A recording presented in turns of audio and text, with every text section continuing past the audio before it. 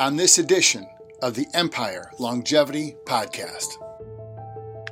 Yeah, I mean, and that's that's what I'm trying to do. I have a personal mantra of connecting people and plants. That's like kind of what my personal why. And the other one that I've adopted is doing something that I love that adds value to society. Absolutely, man. That's everything beautifully packaged right there. You're going to meet Chris Cerveny, who's with the company fifth season, who's going to change the way that you eat, massively improve it. They're going to introduce you to vertical and urban farming. So stay tuned for this one. And thank you for being part of Empire Longevity.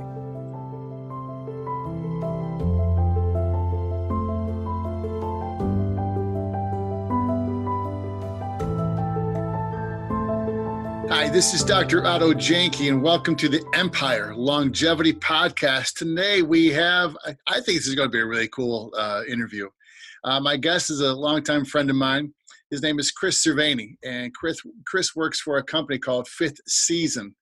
And I don't know about Chris, but I'm sure he does think this also, but it's going to probably revolutionize how farming is done and how growing is done. Chris, welcome to Empire Longevity. Hey, thanks, Otto. I'm so glad to be here. Long time we were trying to get you on, man. Man, I know it's been a long time coming, but I'll tell you, we have been super busy trying to get this farm off the ground, and I don't see my loved ones, so please don't take it personal. Yeah. Well, especially during the pandemic, that happens also. So first of all, tell us what does Fifth Season do? I mean, what's the purpose of this whole company? Well, I'm going to answer that in two ways. So we are a vertical farm. And what does that mean? So we grow plants in an indoor setting. And when we say vertical, I don't know if you've ever been to Epcot and seen the land exhibit where they have all these plants growing in hydroponics and kind of futuristic settings. It's kind of like that, but it's not actually vertical. We grow horizontally, but we grow in large racks that allow the growing space to be stacked on top of each other. So if you imagine, like, this is a smaller scale, but if you imagine like a baker's rack where you have a shelf, a cart with shelves, and then each shelf holds a layer of something. In this case, it's plants. But imagine that underneath that layer, there's a row of lights that are used to grow the plant. And so in that rack, I can stack plants horizontally in a vertical setting where they stack on top of each other, and I can make tremendous use of the growing space. So to give you an easy conversion, we have it's about a half-acre farm of growing space, but because we stacked the plants floor to ceiling in these large scale racks, you can unfold that to between 3 to 5 acres of field production. Wow. Yeah, it is highly efficient vertical farming. Another cool thing about that is just how much savings that we get in terms of water. We use 95% less water than growing plants outside in a traditional setting, because we kind of IV trickle drip the water and nutrients directly to the roots of the plants, giving them only what they need in the growing process. 95% less water. Yeah, it's really exciting. And, it's one of those things as a scientist, it kind of boggled my mind. Like, okay, I'm growing in hydroponics, and that's really growing plants without soil. And for growing them in water, which is kind of what we're doing, that we're giving all the plants the nutrients they need through the water. Well, how do they use so much less water if they're grown in water? Well, it's because we recycle the water. We give them only what they need, and then whatever water runs off gets captured, it's recycled, it's treated, it's cleaned, and then a fresh dose of nutrients are added, and then it cycles back over the roots. So the only water that is lost is taken up through transpiration through the plant, and then the humidity is captured and spread around the biodome. We call our growing area the biodome, but it's spread around to give the ideal growing conditions for the plant. So we actually use less water. When you think about growing a plant outside in your garden, and Otto, I know you're a backyard gardener. Yep. When you water your plants, you're not watering just those plants. You have to water the soil all around the plant that you're watering. And the soil is very deep and it's wide. And if you only hit that one spot, well, it evaporates really fast. We don't have that. We just have a small little pot for these plants to be growing in. And like I said, it's an IV trickle drip of water and nutrients right to the roots where they can utilize it. And then we have it timed out. So we're giving just the right amount of water to the plants on a regular schedule. So what about the nutrients from the soil itself?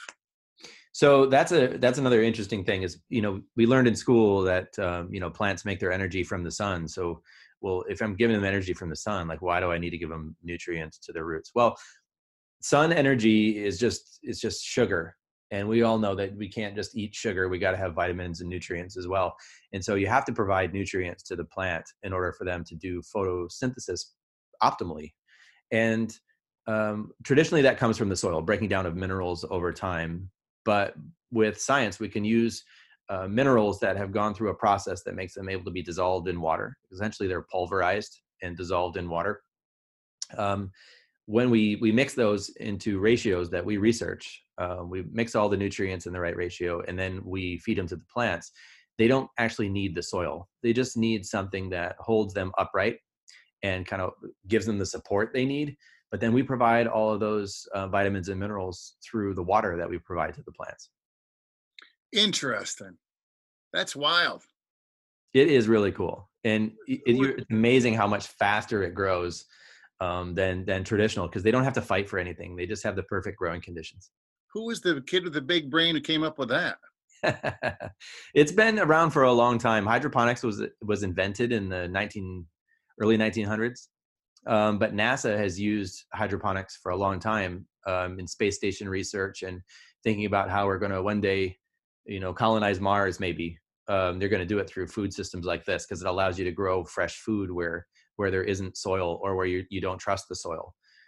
Which furthermore, like, explains why I'm excited for doing this in the place like Pittsburgh, where we are right next door to one of Andrew Carnegie's original steel mills. Built in the late 1800s, and this thing is still operational, and it is a smoking behemoth next door to us. But we are in a clean room right next door. I wouldn't want to grow in the soil, but this allows us to grow upright from the ground in these racks, like I described.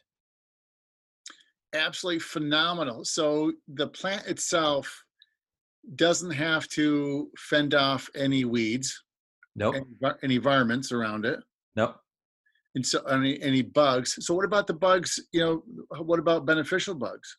So, well, that's an interesting thing. Like, you can, as a grower, you have the tools of beneficial bugs, and we do utilize some. Beneficial bugs need the pest to stay alive. So if you think about it that way, they eat the bug that we're trying to get rid of. And if I don't have those in my system, then the beneficial bugs don't live either. But the way that I really think about it is, what's your tolerance for bugs in your salad, whether they were beneficial or if they were a pest? And for me, it's zero. Right around none, yeah. Yeah, right around none. So we actually just exclude pests. We have a very short-lived critter that we deploy out there in the area, just as like an insurance policy, but we make sure it doesn't ever end up in your salad through the way we kind of deploy it. And utilize it. But no, we don't use any pests. We use exclusion. We keep everything out. So what's what would be a growing time for what?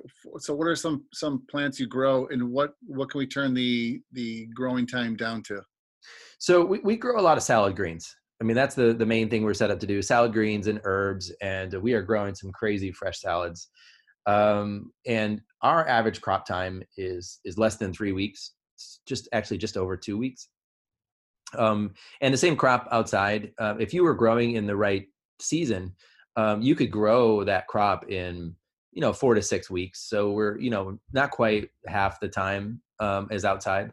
But the cool thing, and this is why we call ourselves Fifth Season, is we can obtain those perfect growing conditions for whatever crop. And you can imagine things like early spring peas that have such a short window of Sure. Perfect weather for that snap. Well, we can create that temperature year round, so that we can keep it spring all the time, or we can provide the ideal season for arugula or lettuce or some of the salad blends that we have. And that's part of the secret to being able to provide something, a natural environment for growing these things, even though we're using technology. We still use natural growing methods. We use a soil like mix that we use as potting mix to grow the plants, and we think that kind of thing is important for flavor. But gosh, I mean, that's one of the important things that we can do in our system. We have so many different controls that we can do over the plants. Not only are we faster, but we're more efficient. We can dial in things like flavor and quality to give you flavors of the vegetables that you think of these growers who have everything dialed in. You say they got a green thumb. Well, we definitely have a green thumb, but we've learned there's a pattern to how these things grow. And I'm going to give you an example. We grew some cilantro the other day, and by manipulating various aspects with light, we were able to get that same variety of cilantro to go from very soapy and hard to eat on its own to mild, where it barely had any cilantro flavor at all, to a flavor that was pretty much ideal. It was the kind of what you want in a cilantro. And that's just through manipulation of some of the environmental controls that we have. In this case, it was light. We're looking at some Star Trek stuff right here, man. And a little bit.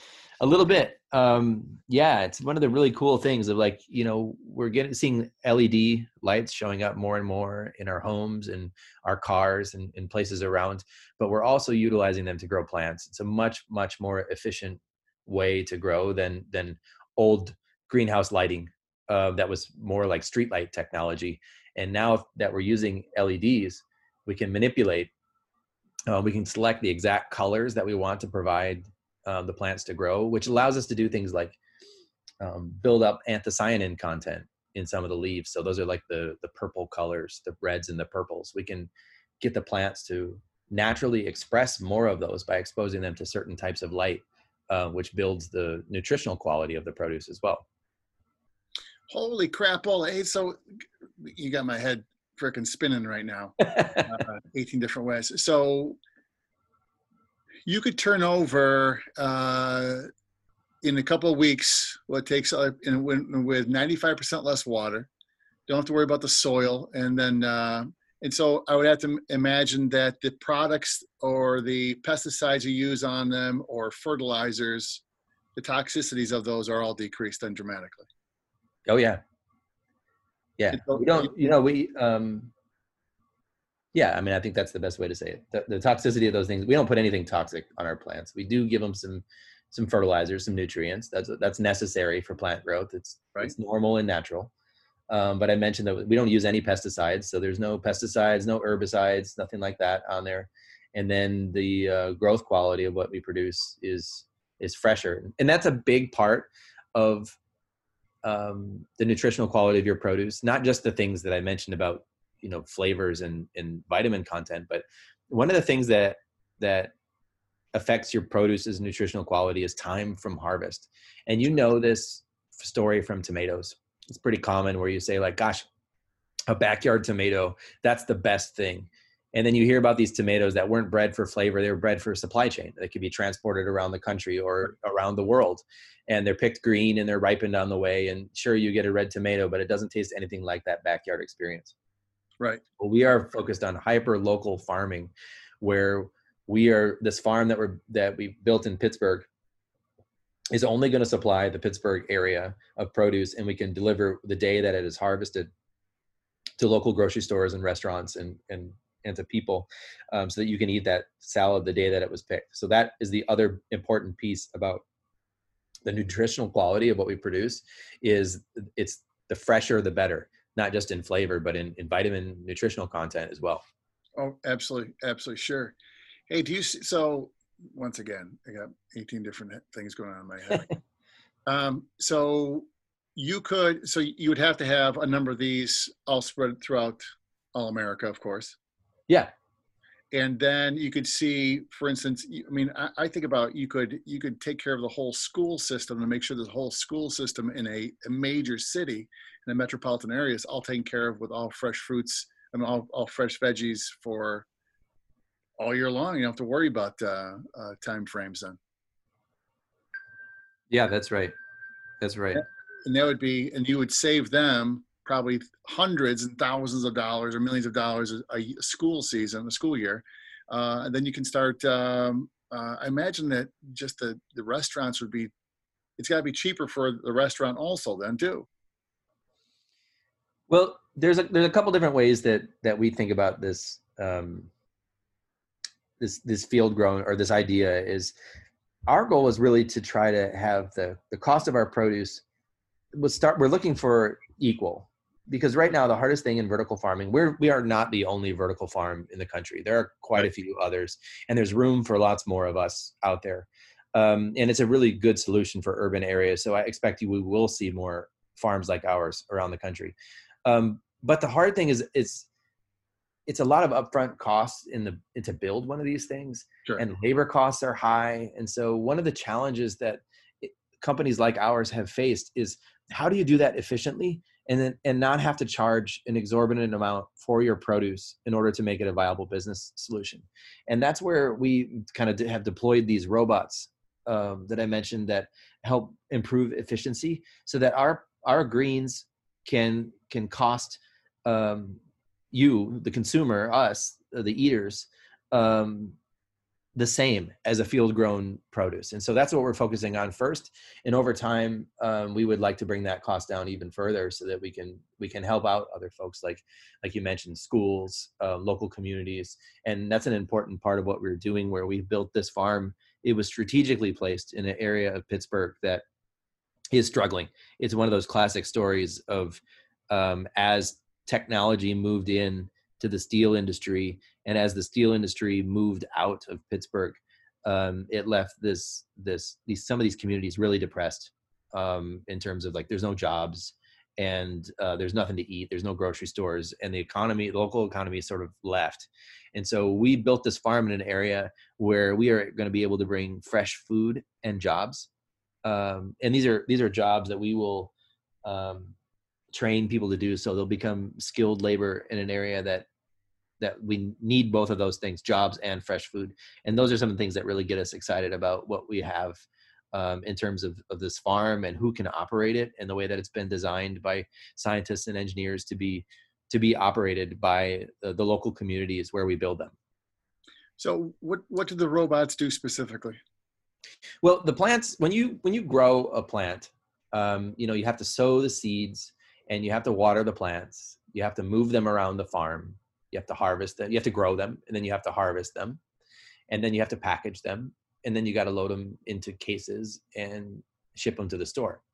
We have robots that do most of that. We could have robots do all of that, but as I mentioned, having people in the farm is really important to us. So we've strategically made it so that you have people who operate the robots, and that they're placed in certain places around the farm where we want extra eyes on the crops. Things like quality roles, things like customer service, things like packing by hand, because we think some of those things are important. But the robots spend most of their time moving plants and assisting in the growing process. So we can take something, that half acre, and then make it seem like 3 acres. So you're taking it and you're 6 times in it. I don't know what that's even called, 6 times in it, and be able to do that, and then turn that over on a much regular basis. You could change the way America eats. That's the idea. That's the thing that I'm so passionate about. I've spent over 20 years in horticulture, and I used to work in flowers, and I love plants, and I love flowers, but I really love working in the salad and the vegetable industry, because I can turn you, I can turn anybody who says they don't like vegetables by feeding them some of the things that we grow. We grow things that you can't buy at the grocery store right now. Things that you taste and you go, wow, what is that? Things that are salad greens that are spicy, salad greens that are sweet, some that have these like sort of nutty flavors, and some that just have fresh green taste. Salad has always been one of those things that is a carrier for your dressing, something that you can dump the ranch dressing on. In ours, sure, we feed these greens to people, and they're eating them, and they're talking about them, and they're discovering the nuances between the different leaves, and they don't even realize that they've eaten a salad without any dressing on it at all. How cool And would that be? and that is the things that fire me up, because I think people should eat more vegetables. I eat mostly vegetables. I'm a vegan, and so is my wife. We think vegetables are important, but I think, like I said, I think I could convince anybody to become a vegetable eater through tasting our salads. And I hope to be able to affect that change to more, because we just got to try it. And I know you'll want to start eating these salads.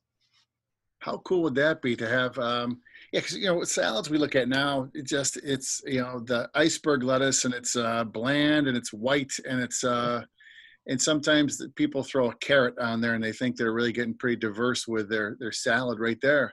And like you said, it's really just a transport for the ranch to be thrown on there in deep, a couple inch layer of that stuff right on top.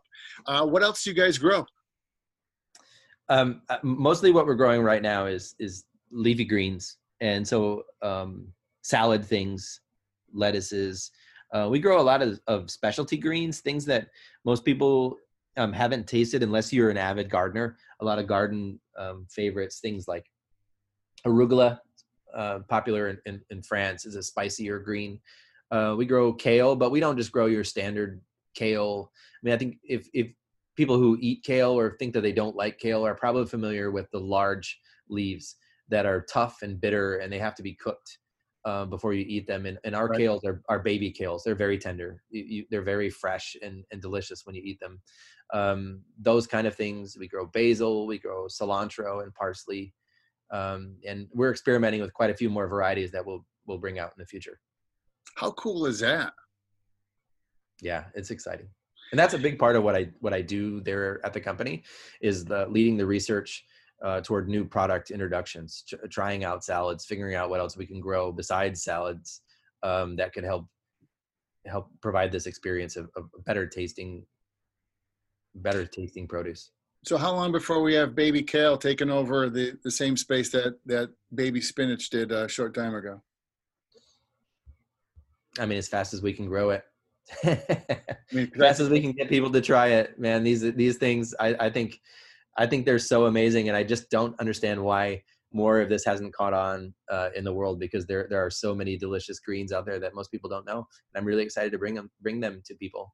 that'd be so cool. That'd be so cool. And what's the next steps for you and for fifth season? Well, we're just getting off the ground here. We just started shipping. We sell to we have a grocery chain in Pittsburgh called Giant Eagle, and we sell our products at Giant Eagle. And we're going to start expanding out into other grocery stores in the area. But we're just getting started. We just opened the farm in the middle of last month, and with all of the COVID things that are happening right now, things are a little slow in terms of shoppers, and I'm sure it's the same in your area as well. But we got to get this farm open. We're still building to capacity, and then we're going to get out into retail stores more often in more places, and get more people eating this produce. Once we get this farm operational, we hope to start building farms in other cities and bringing these delicious flavors to other cities around the country. How awesome would that be? How awesome would that be? Then you're flooding the produce sections of all the different supermarkets around with super fresh, tasty vegetables. Man, that'd be. I'm ready to go right now. What do you got? I think it's one of those things it's important that traditional farming is still important. Growing plants in the field, outdoors, in areas where they can be grown is good. Yep. But I think where we have something special that traditional farming can't do is that we can reclaim urban land that has been wasted. It's been used for factories that have left. And I'm sure you can think of areas around where you live that have been abandoned, and you may or may not want to eat plants that be grown in the ground there, but we provide a good solution for that. Right. I have a hard time imagining one of our farms landing in a cornfield in Iowa. No, you should still grow in the ground there. This wouldn't make sense. This is an urban solution for urban areas where they've become food deserts and they need fresh food, and we can provide it right there. Wow, what a massive solution, or at least a decrease of a big problem that we have in everywhere. And how cool this would be to have these popping up. And I just imagine, young kids having, fresh, having a baby kale and something that their grandparents would say, we never ate kale because it's terrible. And having them just saying, are you kidding me? This is the coolest stuff ever. And exposing them to more better stuff. I mean, that's exciting stuff, Chris. I have a 4-year-old and a 7. Well, actually, he's 5 now. I have a 5-year-old and a 7-year-old, and I mean, might be a little biased because they know how good these things are. But my kids will stop eating a dessert to take a bite of these salad greens. They just love the flavor of the produce that we grow, and it is truly amazing to watch kids eat these things and appreciate the flavor. It's not. It's just something special. How cool would it be? You're going to have a salad one night, you're going to have a dinner one night, and you say, well, no, I want that type of green over there instead of that one because I want that flavor to be in there. I mean, just it's the same thing as using the different spices you're going to have, but now you can have that with the greens themselves. Absolutely. That's the exciting part. You can, if you decide what kind of salad you want to make, I can prescribe a green for you to make it work. And so we've been playing around with that at work. I have a colleague who likes fruit salads, and I've been putting together greens for him to taste, and things with a little bit more of a citrusy taste and tartness and bitterness. We have this one green that we grow. It's called sorrel. And when you taste it, it almost tastes like a green apple peel. It's got this sort of like tart apple flavor, which is so awesome that you can have these fruit flavors in a salad without actually having any fruit in it. It's just from the greens. And I can do the same thing with the savory salad as well. We can put these pieces together, and it can taste spicy, or it can taste this kind of nutty flavors that go really well with hard cheeses and lemon juice. So good. And you can do this with just changing the amount of light, the amount of nutrients you put in. You can change that all you can modify all that. Some of it is part of our secret sauce, but yeah, I mean, that is it. When every way that I kind of think of it like it's a double-edged sword. Not only can we manipulate every environmental control parameter, and that means, like, what does that mean by environmental control? It means that I can control the intensity of the lights. I can control how long the lights are on during the day. I can change the color of the LEDs. I can change the fertilizer prescription. I can change the temperature.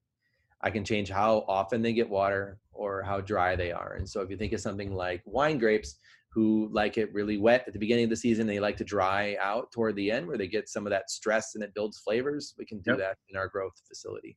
So part of it's puppet mastering with plants. It's understanding how you control the plants, and then we do that. So I say it's a double-edged sword, because not only can I control all those things, but I have to decide which buttons am I going to push? How am I going to grow it?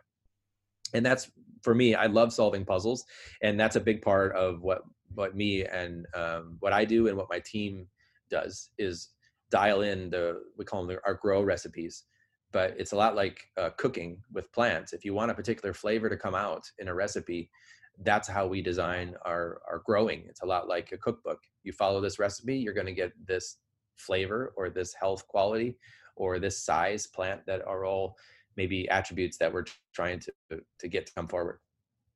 That, that's so cool. I'm thinking that, if I was a winemaker, I would want to have this type of flavor come out in my wine. If I knew I could do that, I would fricking do that all the time. Yeah. But you can't, because sometimes Mother Nature says, well, we're going to give you a rainstorm late in August. You're like, oh man, I don't need that. But you start thinking, I could ask you, hey, Chris, can you grow this for my birthday? And you have that stuff ready for me. Now, how freaking cool would that be? Absolutely. Yeah. Just give me the seeds and I can grow it for you.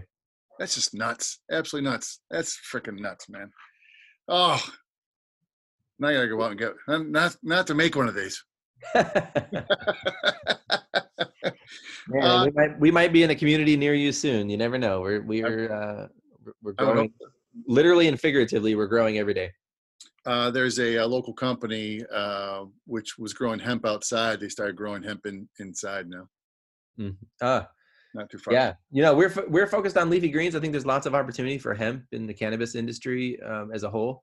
But I think there's we're going to reinvent salads, and that's where we're starting. I think there are opportunities for so many crops all throughout the produce area, things that could stand to have their flavor improved.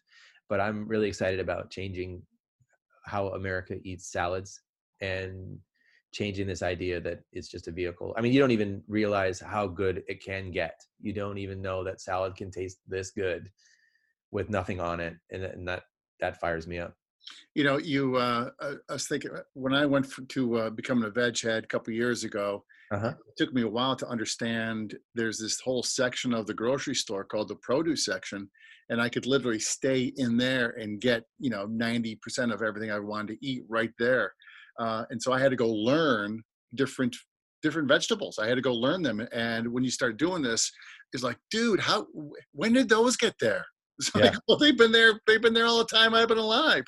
And that's just, and some of the tastes and textures you get from this stuff is just fantastic.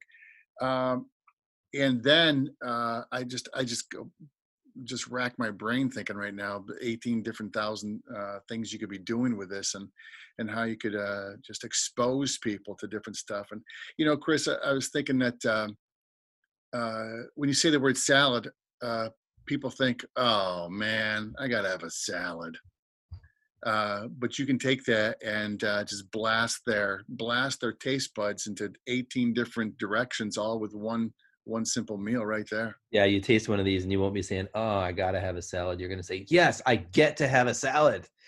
They taste that good. You get that excited about it. And then there are the different ways you can change it that you're not going to get burned out on it either. You can like eat this one and then you try a different version and they all taste good. And then salad becomes, maybe you change out salad. Maybe you trade the potatoes on your plate for leafy greens. Sure. And you do one meal a week and you just start small, start right where you are with one meal, and then experiment with flavors a little bit and realize that, oh, maybe I can do this for 2 meals.